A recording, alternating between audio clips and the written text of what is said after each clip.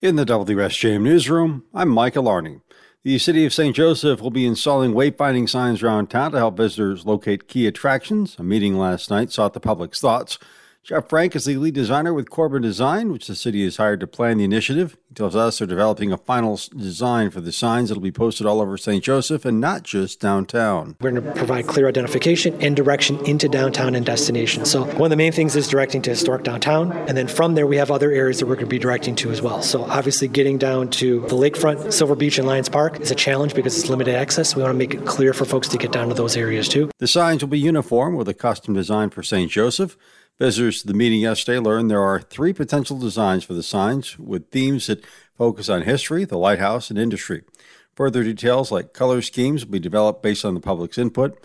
Frank says his firm will work throughout the summer to come up with a proposal for the City Commission.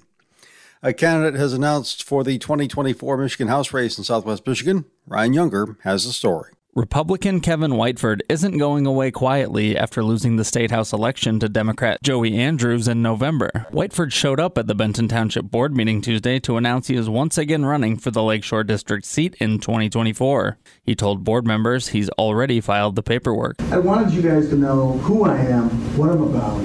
I am incredibly passionate about communities and the youth of our communities. I just came from the Boys and Girls Club, and that's because I've been working with them for decades. My mentors are as Catholic priests, teachers, coaches, police. I'm about having communities work together. Let's try to make a difference for the youth of this community. Whiteford is a resident of the South Haven area and owns a wealth management company. He lost to Andrews by about 1,500 votes during the November election. I'm Ryan Younger, WSJM News. A man will spend between 7 and 15 years in prison after he pled guilty to unarmed robbery in March.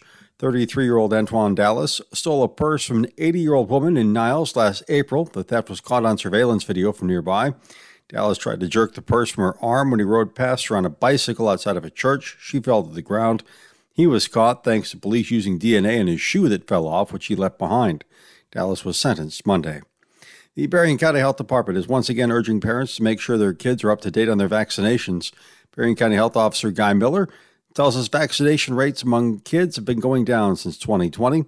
He thinks it's partly because people don't understand the risks of diseases they never see. Why would you immunize against something that you have never really seen? But the whole idea behind immunization is prevention. We immunize to prevent these outbreaks from happening. If we stop doing that, we do have a higher risk of having more outbreaks. Miller says at the start of this school year, 93% of K-12 students in the U.S. had all required vaccines, down from 95% at the start of the 2019-2020 school year.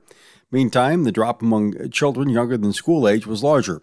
Has misinformation about the COVID-19 vaccine led to lower adoption rates with other vaccines? I think it's caused skepticism, I'd say. I think there's more skepticism around vaccines. Surprisingly, I haven't heard there was a relationship between where people believed vaccines could cause autism. I haven't seen that too much. We used to see that quite a bit. Miller says many kids missed essential vaccines during the pandemic because doctors' offices were closed.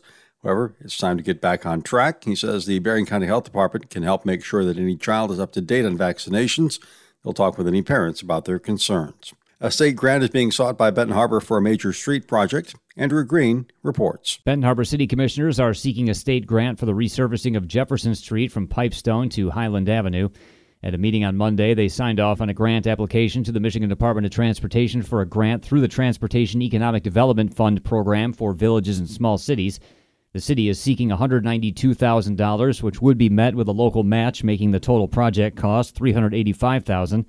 Abbenmarsh evaluated local streets that are in poor shape and not proposed for future underground utility work. It then named Jefferson Street as a good fit for the grant. Andrew Green, WSJM News. In the WSJM newsroom, I'm Michael Arning.